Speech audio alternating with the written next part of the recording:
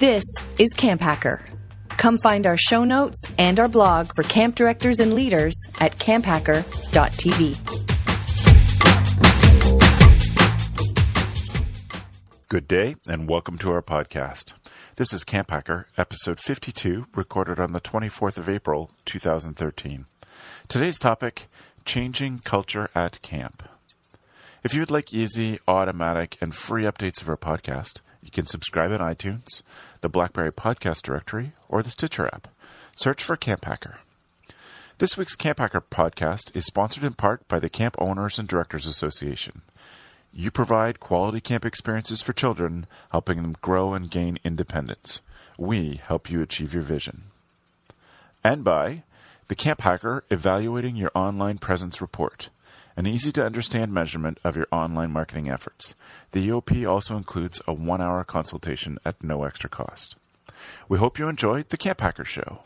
Hello, everybody, and welcome to the CampHacker podcast. My name is Travis Allison. I run a blog about running a great summer camp at camphacker.tv.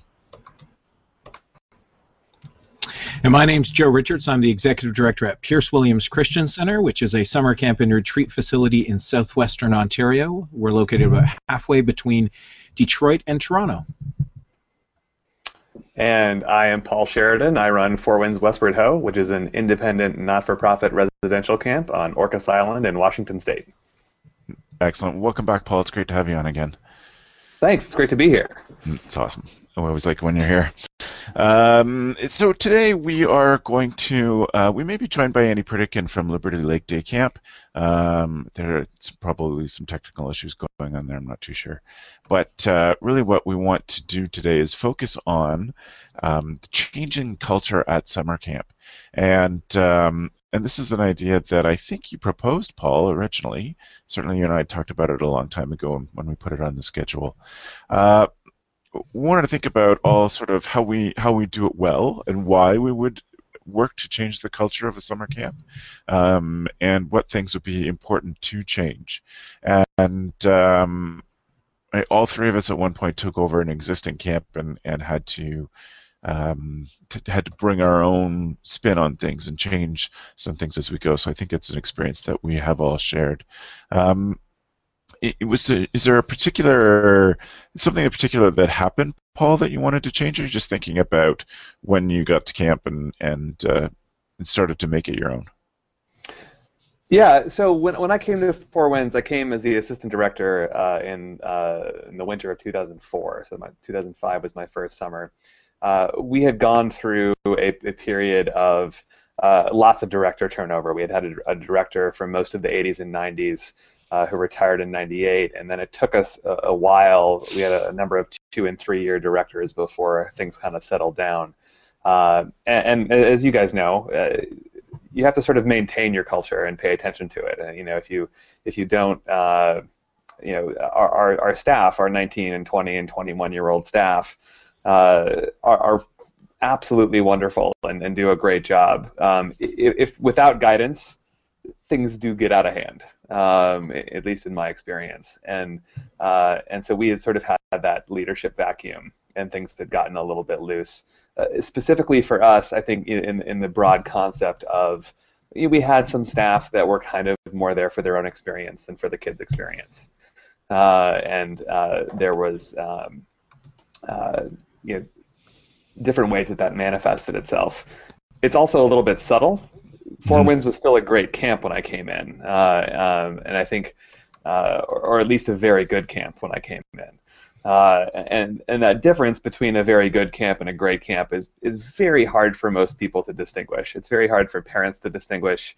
I think it's honestly very hard for summer staff to experience, to really distinguish. They sort of know it when they're in it, but a very good camp feels very good. It doesn't feel like there's a problem, and so the culture change can be hard to identify. So that, I would say, is the broad thing that we walked into, and then that over the course of a couple of years really did change.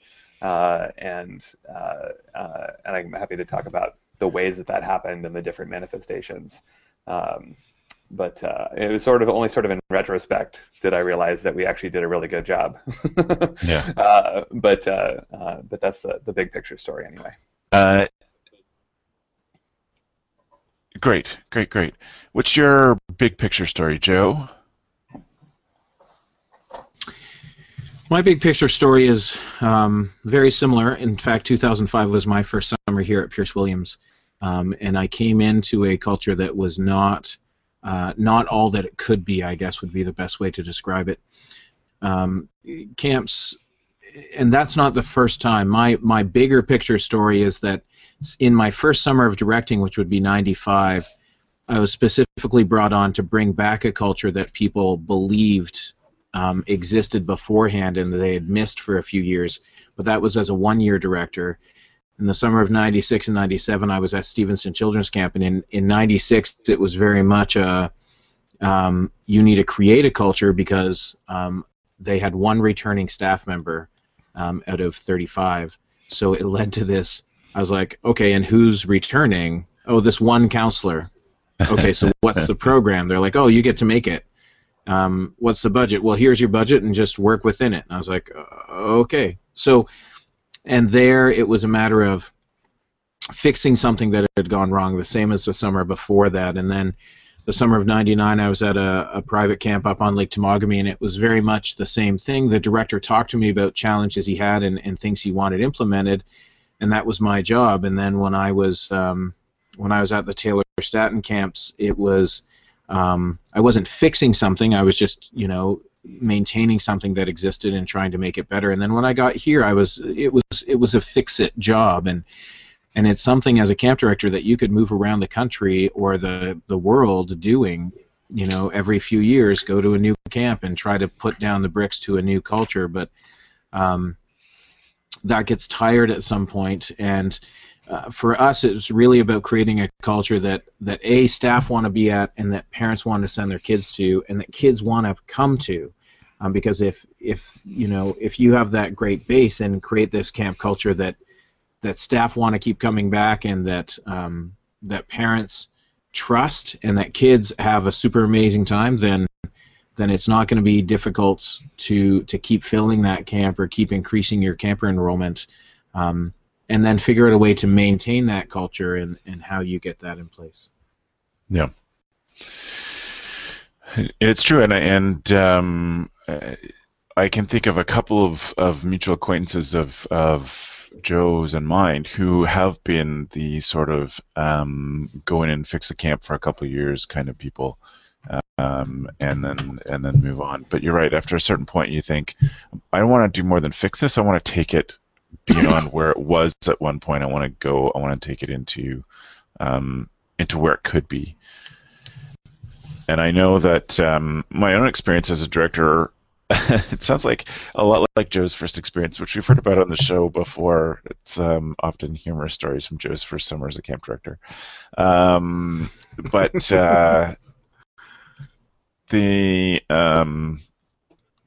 My own experience as a director full-time, well, actually, as a first-time director, I was a summer-only director, and I was recruited to come into a camp and fix it. They'd had 6 years of declining enrollment and problems where the staff felt quite entitled and really weren't there for the kids' experience, like you said, Paul.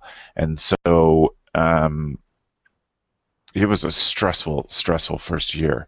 That was after that first summer. I took a proposal to the board to return to a full-time director. They had tried to fix the culture problem within the camp by doing away with a full-time director and hiring only summer directors for a couple of years, and it really wasn't a way to sustain any long-term change. It was really just a way to get them through for a while. So I took us back to a full-time director and changed things from there. And there's certainly things that we did on purpose. I was there for one summer before Beth joined me, and it was really a matter of finding some priorities and changing it. And I would also like to talk after this about changing culture once you've made the culture. After 15 years at camp, there were things that we decided every summer we wanted to change, and we wanted to make things better for the kids and better for the staff, and would change things and bump up against the resistance from people on that. But in terms of my big picture story, I think that the first thing that was a priority for me was to make sure that things were safe. And that wasn't always the case before, and the staff were young and green and hadn't had very high expectations put on them beforehand, so they didn't know that they're expected to do things safe or what safe meant. And that was really the first thing, is let's just make sure the kids are safe and hopefully having fun, and then we'll work on the above and beyond things over the years. Paul, I'd like to turn to you now and say, in that, what was the process like for you in starting to build a culture? I think changing a culture is probably a misnomer, but really building a culture at the camp. Well, so okay, I think you have to do a couple of things when you're, and like I said, I think we figured out that we did this in retrospect. It wasn't super intentional at the time, but I think you need to do a couple of things. You need to talk about the culture, but then you need to look at the manifestations of the culture.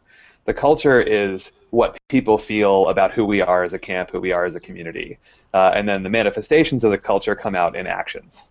And then when you look at those actions, there may be some actions that you just have to come in and correct, as an authoritarian. Just come in as the boss and say, sorry, we're not doing this anymore. Tough. And I don't really care if anyone feels good about it. An example of that was another camp that I worked at. The directors came in their first year, and there was a ceremony that involved the kids standing on the roof of the lodge with actual torches, like flaming torches. So like they're, they had to kind of come in and say, like, I don't care how anyone feels about this tradition, we're not doing it anymore. It's physical safety of kids. It just wasn't. It was sort of a red line. That's totally legitimate. It's also not the stickiest way to change a culture. The stickiest way to change a culture is to get people to buy in to believing in why we're changing this manifestation, because it doesn't match up with this culture of who we say we are. And my favorite ways that those manifestations change is when I don't actually talk about the manifestation ever to any summer staff member. I just talk about who we are as a camp, and just talk about and kind of people talk about great camps, and every great camp is referred to as a cult at some point. Well, okay. So a religion needs a preacher, right? So you be that preacher for your camp, and spend a lot of time talking about who we are, what we're about, what this thing is supposed to be, and then the stickiest and my favorite way that the manifestations change is when the summer staff realize on their own that this thing we're doing is not matching up with who we say we are. And I've had instances where they have come to me and said, hey, this thing that we're doing is something that I think we need to look at changing. And something that, maybe it's been annoying me for years, but I didn't feel like I could pick the battle. And they're coming up to me on their own and saying, this is something that doesn't match up with who we say we are, and we think we need to look at changing it. And that I would say is on the other end of the spectrum. That's the stickiest way for a culture to change, is when it actually just comes from, in a camp setting, I think, from the summer staff. There's definitely a middle ground too, where you spend a lot of time talking about the culture, talking about who we are as a camp, and then you do bring up that manifestation yourself and say, okay, this manifestation doesn't work. A great example, actually my predecessor fell on this sword for me, which I appreciate. We do a thing called gypsy jewelry at Four Winds, where there's different levels of jewelry that people get that sort of signify their continued involvement and increasing involvement with the camp community. And we have a level of jewelry that is a ring for girls and a pin for boys. And it used to be that you just got that whenever your peers felt like you were ready, felt like you had really crossed the threshold and really fully invested in the camp community. You would get it. And you would get it, usually in your second, third, or fourth year was kind of the range that people would get it. Occasionally someone would get it in their first year. Occasionally someone would get it in their fifth or sixth year. And those kids, I think, who got it in their fifth or sixth year, I think were legitimately wondering what's wrong with me. Like, why are all my friends getting it in their third year, maybe their fourth year, and it's year 5 and I still haven't gotten it yet? And how does that match up with who we say we are?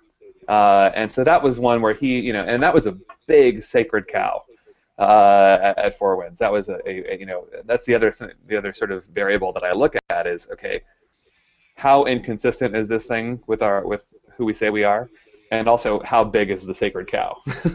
Like, those things are sort of important to look at.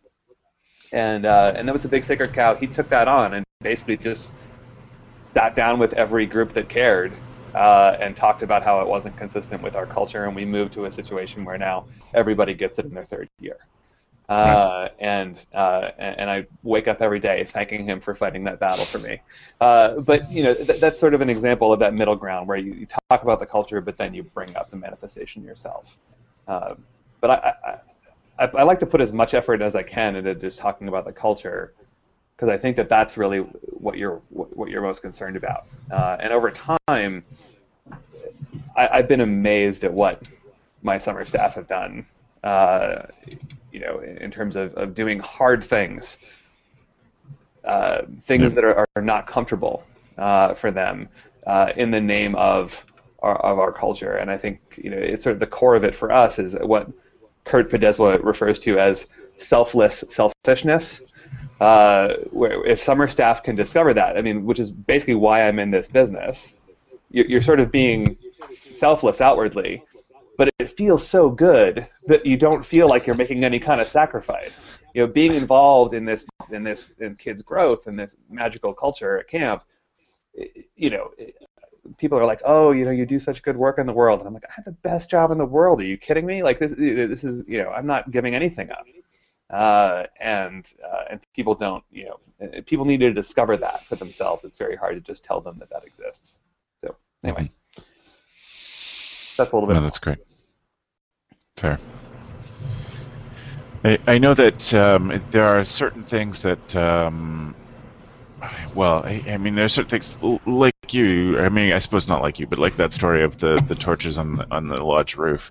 There are a few things that happen in the first year as a new director, or even sometimes things that you find out a couple of years in that have been going on that you just had no idea, and filed under the category of, well, I guess I truly can't be everywhere at once. But one thing that happened in my first year was that just stunned me was that they thought this was a fun activity to blindfold kids, take them on a big hike through the woods, and then pour water over them, and that was called going to the falls. It's also called waterboarding. Exactly. The first time I heard about it, I was like, I can't, I don't even, oh my gosh. And I don't even think I reacted that way. I was just so stunned. And they just didn't understand why this was not a good idea. So that was the one of the things I think of when I think of the culture of safety that had to be implemented when I got to camp. Joe, what sort of things? What were your first challenges? What were the first bites that you took out of it? I had the unique situation to just start. Here at Pierce Williams, the first bite I took was in 2005. I started in June, and so there was already camp people in place and whatnot, and I didn't hire any of them. So I let summer camp go ahead as it was planned, and all I did was control finances. So anywhere where money was being dealt with, I put that under control because that was one of the things that was amiss. As far as changing the culture, after that first summer,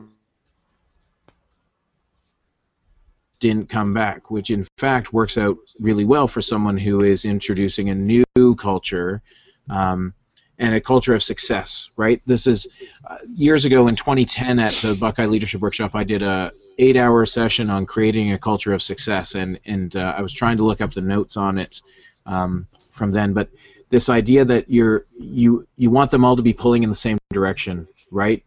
Michael Brandwein does a talk where he should be able to go up to any of your staff members and they will tell you the exact same reason they're at camp, right? The reason they're at camp. And so the first things I did was the expectations, right? Making sure that the staff knew what the expectations were and that they were clearly outlined and that the rules were the rules. I'm a very black and white person, and people before that would let some of the rules not be the rules because they were afraid of losing people. And one of the things I've learned over years at summer camp is never to be afraid of losing people, because if someone's not doing what they're supposed to be doing, everyone else knows they're not doing what they're supposed to be doing, and when you get rid of that person, everyone else will fill in. Will fill in where that person was, what they were doing, because they're just glad to have them gone. Mm-hmm. It took a number of years, but the challenges had a lot to do with how the program was run, the expectations of staff, and how staff interact with campers, and how that should be the main focus of exactly what their summer is versus how they, campers happen to be here, but I'm here to hang out with my friends, right? Like that sort of culture is what I was sort of fighting. Last year was the first year, so the summer of 2012 was the first summer that I had no one who had been here before me on summer staff. So that was 2006, 7, 8, 9, 10, 11. So it only took 6 years. But Kix, who was my summer director for 3 years prior to that, had been the only one for quite a while who was left. So it's this idea now that Jessica, who's our camp director now, knows only what she's been seen under my leadership.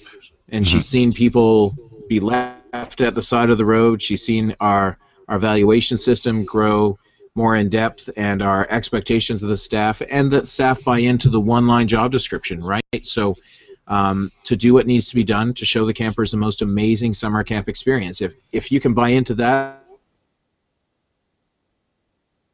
it's going to be amazing. And we talk about that all the time. We talk about the fact that you need to buy into this, and you need to be amazing. You need to offer something of value to camp. It doesn't mean you need to be enthusiastic all the time and be that go-go person. It just means you need to offer something of value. So, Jen Selke on this program years ago said that, what the interview question she asked is, why are you amazing? Why would a camper go home and talk about you? And that's a really valuable question to get people thinking about in this culture, that why are we at camp? Okay, it's for the campers. At Pierce Williams, we have the other unique perspective where we have rental groups on site sometimes while summer camp is going on. When I arrived, they viewed rental groups as like the enemy, right? Like, yeah. Well, you're at our camp. Why are you taking? And I have really talked to the staff about the fact that the reason they're here is so that you can work, right? The reason rental groups are here is so that I can afford to pay you for the summer, because summer camp doesn't make enough money to cover its own costs. So when a rental group is here, you need to be like, how can I help you? Like, it's awesome that you've come to experience Pierce Williams, and if there's anything you need, just let us know. And our staff have really bought into that at every level, and I think partially because it starts at the top, right? It's more difficult when something, if you're not at the top and can't make those giant decisions, then you have to be very careful about what you do. When I spent my time at the Taylor Staton camps, this was very much one of my first or second summer. I had a buddy that Travis Sarge, and he kept bringing up things about, well, that's not right. Why would the owner make that decision? And I was like, I have no idea why the owner would make that decision. Is it a decision I would make if I were the owner? Probably not. Can I live with that decision? Sure. Right. And it's one of these things where it's very much, in those situations, the goal, and it's funny because I have a sheet. The goal is to affect positive change where one can, right? And so even if you're not in the position to do the complete change, then your goal should be very much this affect positive change where one can, which is on my getting things done. That's my sort of purpose in life. On getting things done, the 50,000 level. Yes. Affect positive change where one can. All right. Actually, Yeah. Joe, on my wall, I'm looking at it right now. There's a Venn diagram. One circle that says things that matter, and then the other says things that you can control. And the overlap, it says what you should focus on. It's Right. a very similar thing. It's like, okay, what matters? What can you control? Focus on that. And so that's very funny. That is awesome. I know that there was a point at which I think the culture became what we were happy with. In a way, the culture became the culture that we had put in place. And I've talked about it a ton on the show, but that really was the implementation of the 4S program. We really needed something so that the kids and the staff could make the decisions that we wanted them to without us having to be there. And that's the point at which we started training them on the 4S test. For it to do anything at camp, you need to be able to answer yes to all 4 questions. If you answered yes to 3, then you couldn't do it. And those questions, again, are, is it safe? Does it serve others? So do you put others before yourself? Is it good stewardship of the environment? And does it build self-esteem?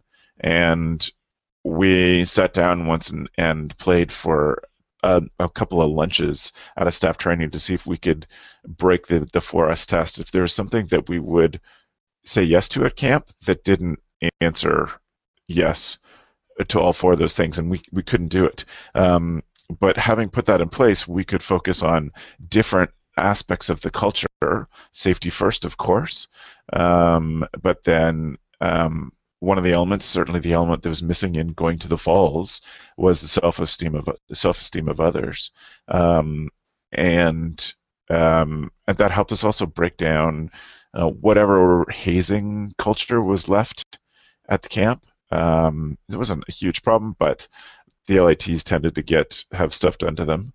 But all of that was. You mean the waterboarding culture? Yes, yeah. All of that was it was pivoted at that point, and everything changed. But and we did have a number of small changes along the way that we made that we thought.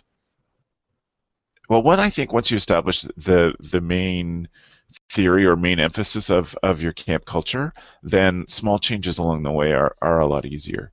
And ones that we thought were going to be a huge deal from one summer to the next turned out to be not a big deal at all. Ones that we knew that we were going to have some struggle with, we'd have struggle for one summer, and then the next summer it would seem to everybody as if it had always been that way. And I think that's one of the advantages of our job as camp directors, is that we can make change and take 2 months to make it, and then everybody goes away and comes back and thinks that it was always that way. It's always been that way. Because it's the only thing they can remember, because there's such a big space between camp one summer, the change year, and then camp with the change in place. There's such a big space that it's to our advantage.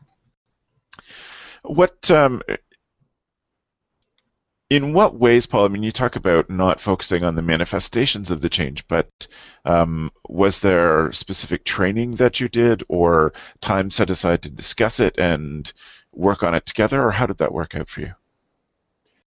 Well, I think, a couple of things. I mean, we have a 9-day staff training, so I have a lot of opportunities in staff training to just talk about why we're here, and that might take the form of an actual session with a title that says, we're going to talk about, for example, how we handle technology in camp, and the different sort of little facets of that, and we can talk about, okay, who we are as a camp, and so how do we handle this manifestation because of who we are. It might just be that we're having announcements, and there's an opportunity to talk about who we are as a camp. And I think the other thing about it, and Joe kind of referred to this, I think that with respect to culture change, and to talking about that, it is more than just talking about who we are as a camp. It's also living it and holding yourself to an obnoxiously high standard. I've seen that in terms of implementing changes, I can expect my heads team, my sort of seasonal summer staff supervisor group, to act, maybe 90% as well as I do, and then the counselors will act 90% as well as the heads do, which means that I got the counselors acting about 81% as well as I do. If you drop either of those numbers, then the counselors drop as well, and so it starts with with the director, or with with whatever the top level leadership team is, and holding, going out and talking about who we are as a community, but also just living it really, really, really strongly. My wife, she for ages, we work on relationships at camp. Sex and relationships at camp is one of the areas where we put a lot of effort into. We're a co-ed camp, and I felt like we'd be a better community if boyfriend-girlfriend relationships were not a focus for our 14 and 15-year-old campers. And so in order to get there, I had to talk to the summer staff. If there's a lot of romantic affection happening in public between counselors, then you're guaranteed to have it with kids. Like, it's absolutely going to happen. I used to drive my wife insane because I didn't want to show physical affection out in the camp community in the summer, because I was like, I know we're married, I know it's different, but if I'm out there showing a lot of physical affection, it's really hard for me to tell the counselors not to do the same. I have slacked up on that a little bit, but I think holding yourself to that really high standard is a big part of it. I think, I read stuff about, it's cheesy, but the John Maxwell books, like, the guy knows how to lead people, and being that example, living the decisions that you make, doing what you say and saying what you mean, and all that stuff is important. And if you do that stuff for long enough, people will do amazing things for you. I'm at the phase now where, in 2 summers ago, we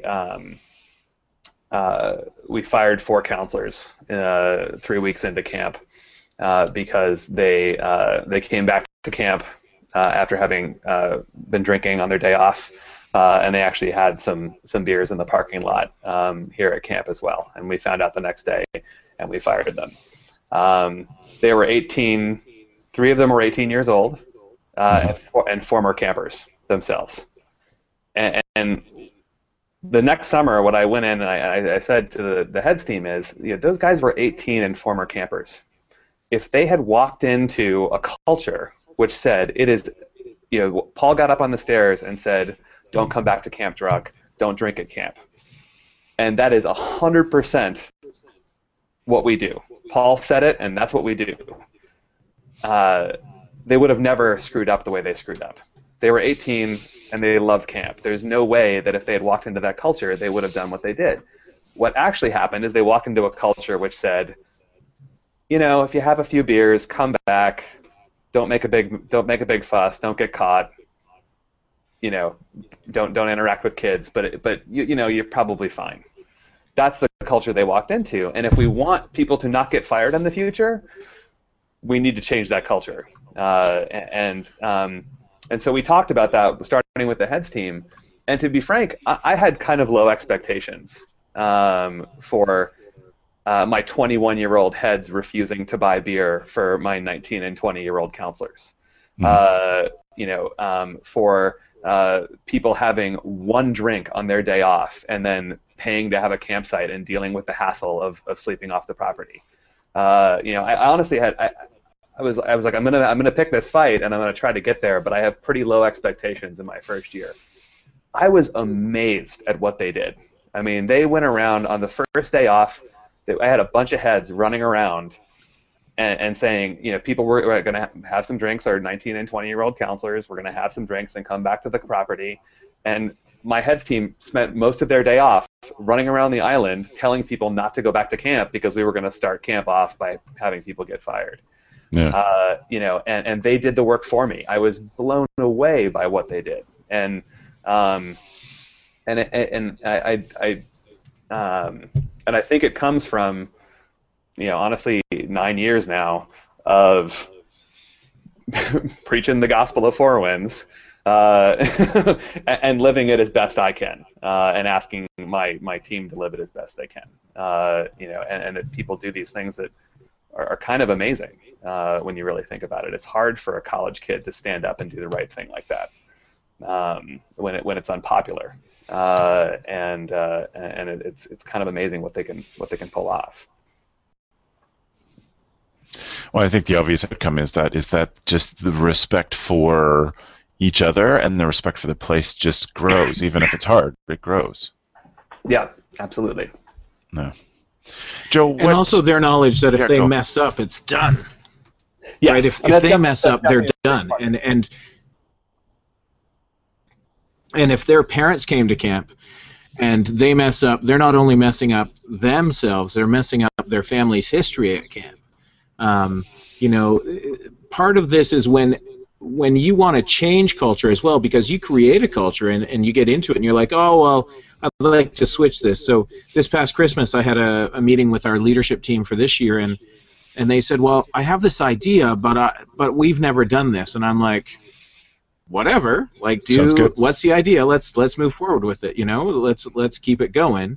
And I said, we can change whatever we want, as long as we follow to do what needs to be done to show the campers the most amazing camp experience, right?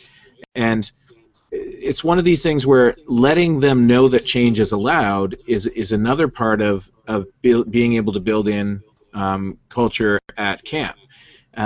Mike Sladden at Pathfinder years ago said to me, he just makes change part of the culture. He gets up on day 2 of camp at Pathfinder, or did years ago, and did his whole morning talk on how change is part of the culture of Pathfinder, which means that the next year when he changes something, all of those campers and staff have to be like, oh, well, change is part of the culture. That's awesome. We're doing something new. And I was like, that's brilliant. That's amazing. And I think that as it's funny, alcohol, drugs, all of those things, which remembering my time at Taylor Satin and other camps where that was a bigger issue, here it's just not something we ever deal with. And part of that is the fact that our staff go home on weekends.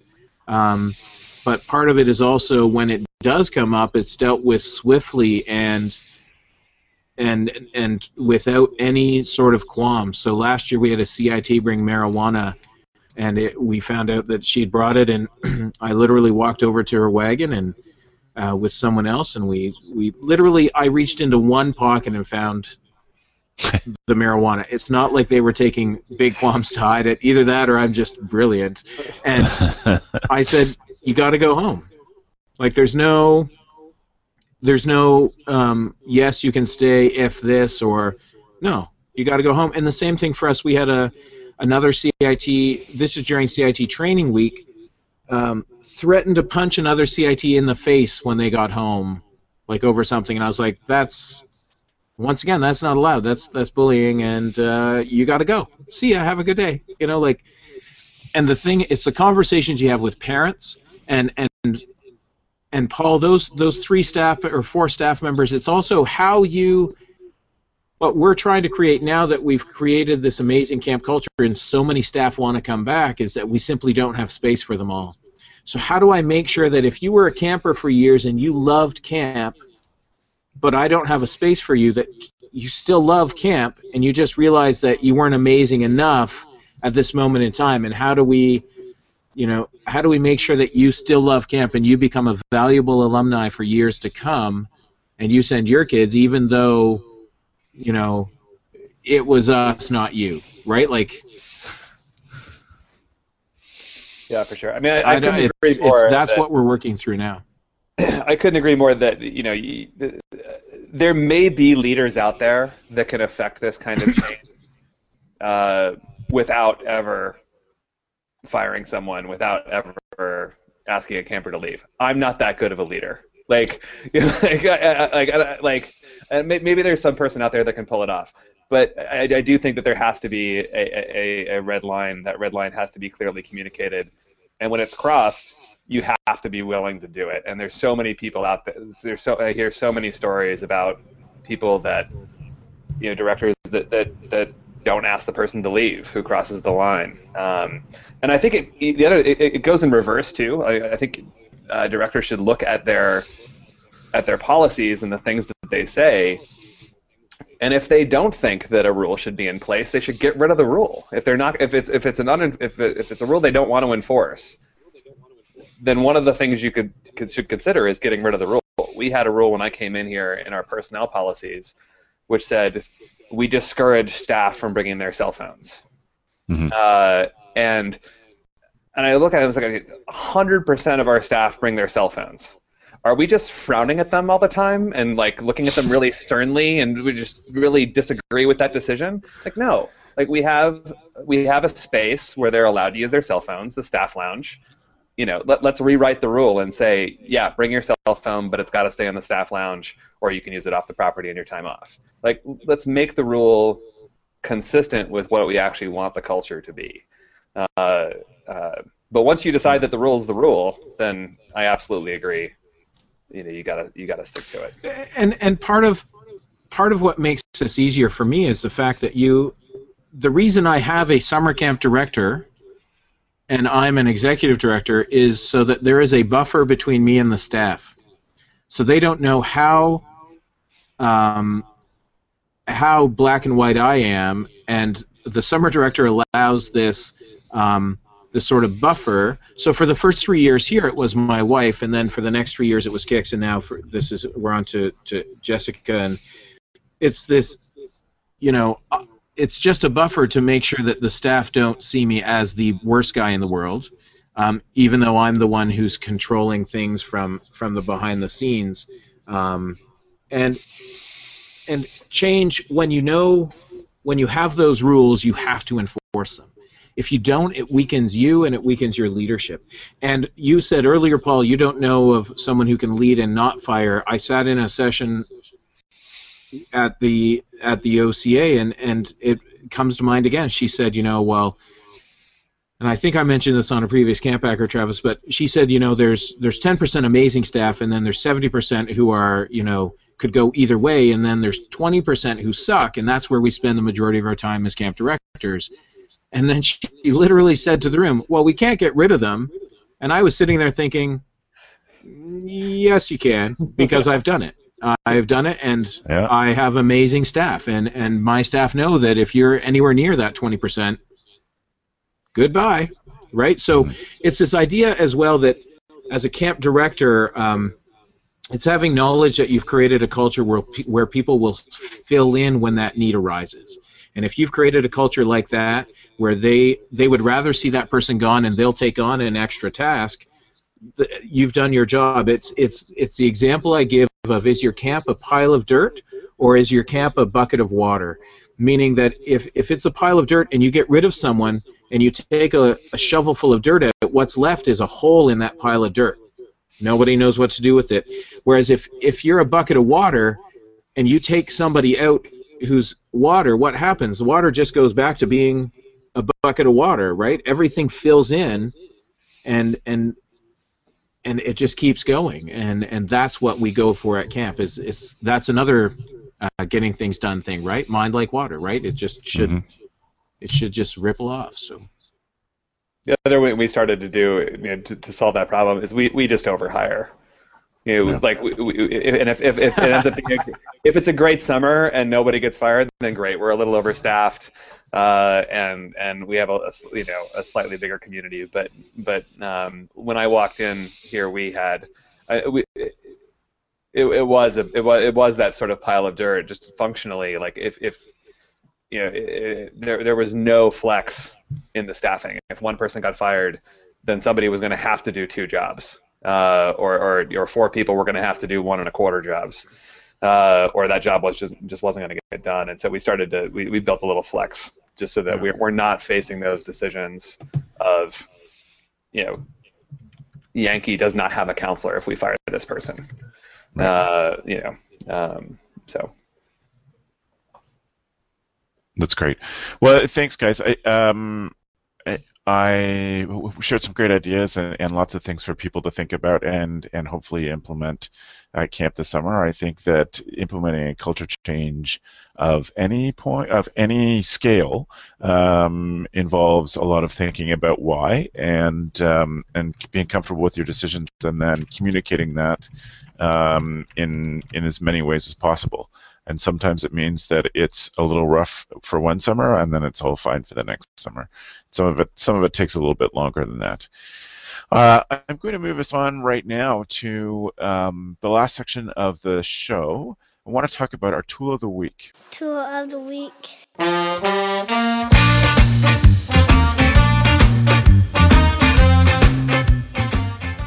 The tool of the week is something that each one of our panelists brings to the discussion that helps them be a better camp director. And I'm going to start off with mine, which is an iOS app called Swift, and it's something that I think fits this time of the year for camp, where and this happens in my now job outside of camp, but I can see how it would have fit into my camp life so well, where I'm either trying to Swift, what it does is it takes video that you watch on your iPad or iPhone, and it speeds it up without really pitch shifting it so that it doesn't sound like the chipmunks. It sounds quite normal, but the spaces are cut out between the words. And it is something that I do. I've talked about this often on the show. I do it for audio podcasts and for books that I read, that I make them go at 2x speed. But I was excited to find that I could do this for video, because if I'm trying to learn something, for example, this morning I spent 45 minutes looking at Final Cut Pro videos because I just downloaded Final Cut Pro for a project I have to work on when we finish this show. And by being able to speed things up, I was able to watch an hour and a half worth of Final Cut Pro training in 45 minutes. And I think that's an awesome thing to be able to use for the things that you have to go through and do for training. So I'm afraid I don't know the price. I think it was $4 for this app. But to save me 45 minutes today alone makes it worth $4 to me. So that's called Swift. I'll put the link in our show notes to that app so you can download it. And that's my tool for today. Pauline, save yours for last because I have some things I want to talk to you about it. But Joe, what's your tool? Uh-oh. Well, there we go. Oh, screen share. Yes. I'm coming back here. Here we are. I'm back. My tool of the week is something called Magic Plan, and this is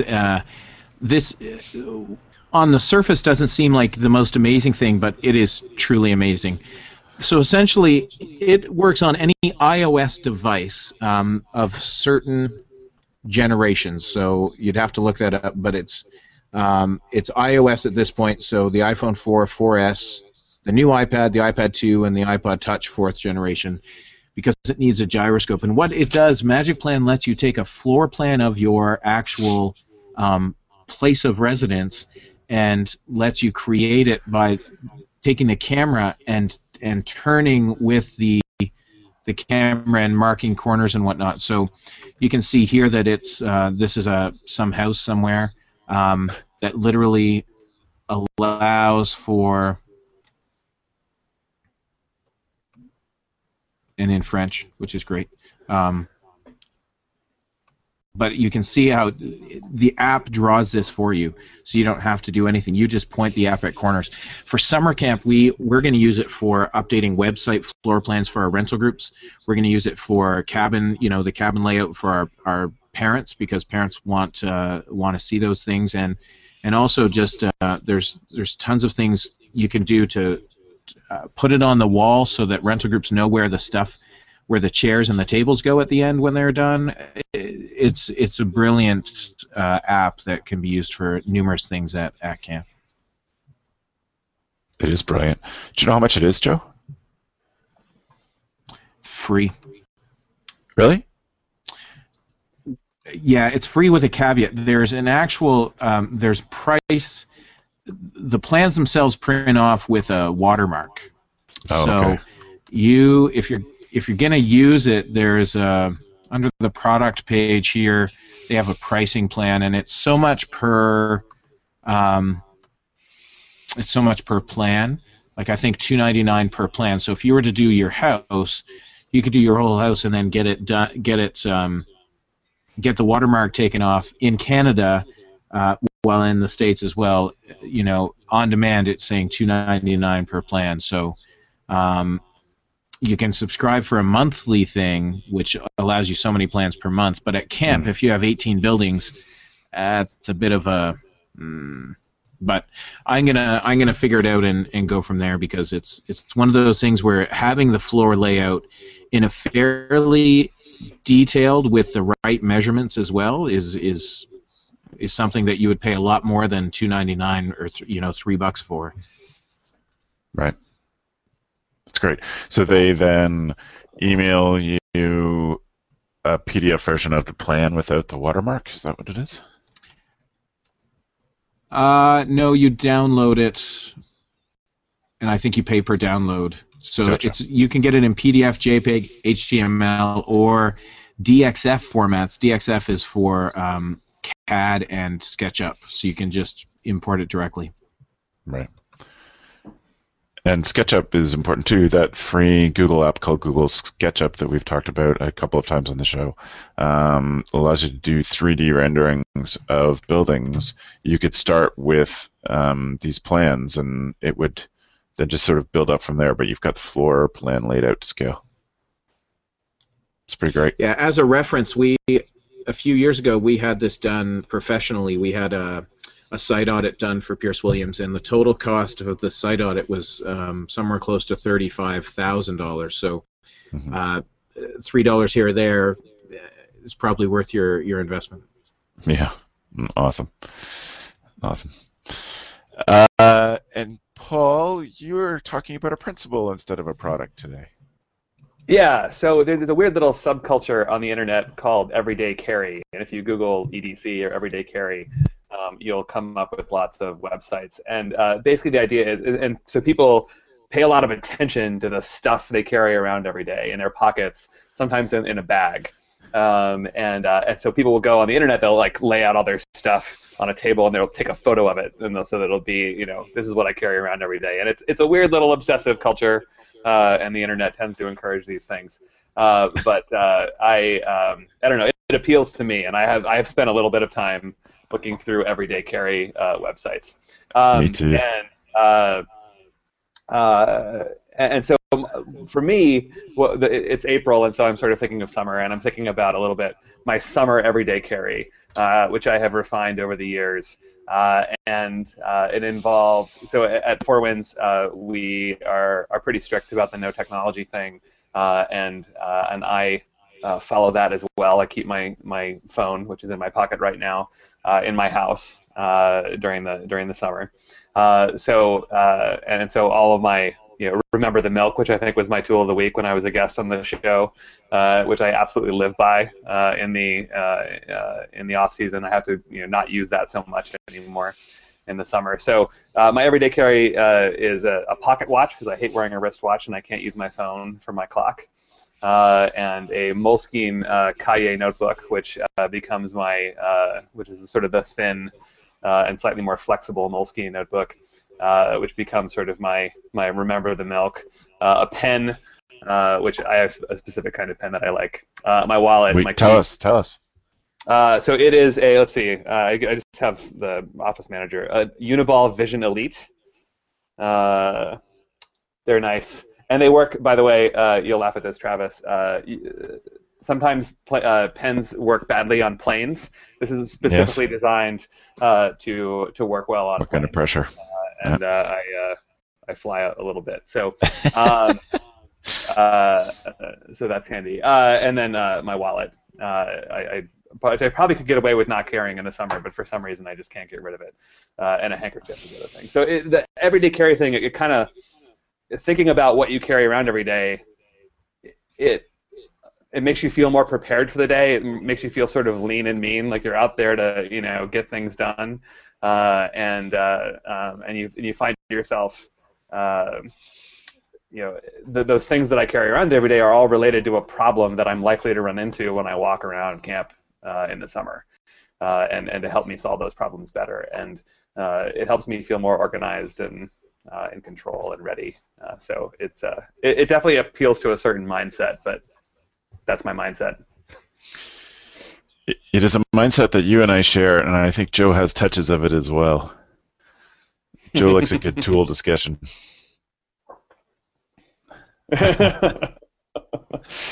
The idea of everyday carry, of actually trying to track what is in your, I don't think about it. I have a buddy, Chuck Worth, at Camp Palmer in Ohio, who every morning, and I see him at Buckeye Leaders Workshop, and I see him at meetings, and he has enough stuff on his belt, and he's a very tiny guy, that I swear his belt weighs half as much as he does. And he's got, this is the first time I've ever heard of this concept of everyday carry. What I'm getting by Googling everyday carry and looking at the images is there are a lot of people who carry guns every day. Yeah. Yes. There are yes, that sticks out as a Canadian. This seems to be a very much, when I look at these pictures, I think to myself, oh, these are like survivor type guys. These are people who want to be ready in any situation. It's like my wife forcing me to take candles in the car just in case we get stuck and I need a candle in the car. And I'm like, I'm pretty good without the candles in the car. My mother. There's two subcultures sort of in the everyday carry world. There's definitely sort of like the tactical survivalist group for sure, and I think it seems like there might be a lot of cops and ex-military people involved. But if you dig a little deeper, there is just a nerdy design-focused group as well that is really concerned about exactly what kind of what is the slimmest wallet that you can possibly buy, and how much memory can you get on your keychain and so forth. There's two groups, but the gun group is definitely there. But I don't carry a gun in the summer or ever. Can you say that as an American and actually get away with it? Come on. I live on an island off the West Coast. It's barely America. Yeah. That's awesome. Paul, the two things that I think is this the size of notebook that you carry, this Moleskine? Yep, that's exactly it. Yeah. Yep. See mine molded to my bum. Yep. in my back pocket all the time. Yeah. And I've said this on the show a number of times. It was my expectation that people would have a notebook with them at all times. And I would, yes, awesome. And I was talking about this at the Mid-States conference that I would give them a binder clip full of recipe cards at the beginning of the year, because then I at least say, this has to be there, or some notebook, I don't care. But here's what the pen I carry now. I used to have this one that was on a string that I saw Joe had first, that it was small and would expand out, but it's kind of fat, and I actually wore it on my necklace for a while during the summer. But then it was just weird. So I have this one, which actually writes really well. It's just a ball pen. A ballpoint. It's from Zebra brand, but it will expand out to the size of a normal pen. So I keep them in my right front pocket all the time, and it has helped with my everyday carry, cutting that down. I used to have a cheap plastic pen that I would buy by the box and break them all summer long, but this one seems to last a little longer.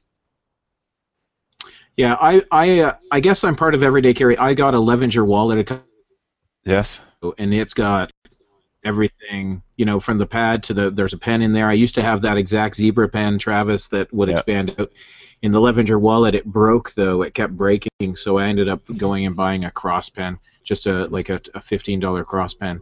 And I guess in the summer, like at the end of the day when I unload my pockets, that's when I should really think about what my everyday carry is. And I've tried to be conscious, getting more into getting things done, and when I walk into the house, I put things in specific areas, right? So the keys get hung up, my rings and my watch go into my an old Wasabi Peas container, which I store stuff in, and my change goes in there and whatnot. So it's I think about it, but I don't think about it the way that you do.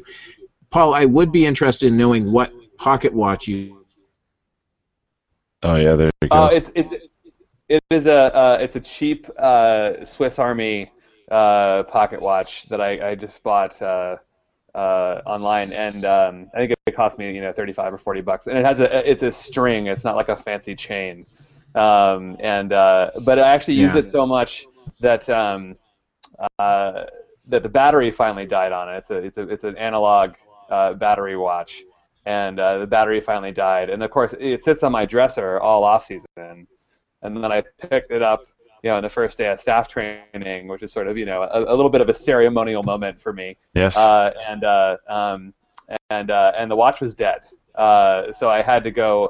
So I actually found a watch repair guy in Seattle that would do it. That would replace the battery by mail. So I think I'm the only guy that bothered to have the battery changed on a $35 watch. But that was my summer watch. I didn't want to have to go buy a new watch. I'd much rather pay $35 to have the battery replaced than pay $35 for a new watch. Coleman makes a pocket watch on a carabiner that I've used in the past. Oh, gotcha. But now I do carry my phone around camp. But yeah. Gotcha. There you go. Well, listen, guys, this is a great show. I'm going to wrap us up at this point. Joe, where can people get in touch with you or find out what you do in the world? They can find out more about Pierce Williams at campisbetter.com. Life is good, camp is better. They can follow me at YoYoJoR on Twitter, and they can always go to yoyojoe.com to find out all of the social media stuff on me and how little of it I do right now. This time of the year, right? Paul? I've lost interest. Oh, sorry, Joe. People can find out about Four Winds at fourwindscamp.org and all of our social media links. They can find all that stuff plus all of my personal stuff at paulsheridan.com. Amazing. Thanks for joining us, Paul. We really appreciate it. And I got to say, every time, I like that we're doing this time of the year, because when we had you on in the winter, it was just dark out your window for the whole thing. But this is such an amazing view of the West Coast with the green and the rocks, and it just makes me want to be there. There you go. That looks amazing. I thought it was a poster. I thought it just matched the poster on the other side of you. That's a great view. Thanks for being on, Paul. I appreciate it. It's my pleasure. Anybody can find our show notes for this show and other shows, the other 51 episodes that we've done, at camphacker.tv/podcast. You can also subscribe to the audio version of this show in iTunes, the Stitcher app, or any other things like the BlackBerry app, etc. You can find us and listed on all the major podcast directories. We hope that if you are listening to the show instead of watching it, that you also check out the versions. We try to do this live and let people know that they can watch us live. And you can see that at youtube.com/user/CampHackerTV. So in whatever way you watch or listen to us, we do really appreciate it. Keep in touch using @CampHacker on Twitter, or email me, Travis, at socialcatalyst.ca. Thank you very much. Bye, everybody. The Camp Hacker podcast is brought to you by Beth and Travis Allison, summer camp leadership training and marketing consultants. Thanks for listening.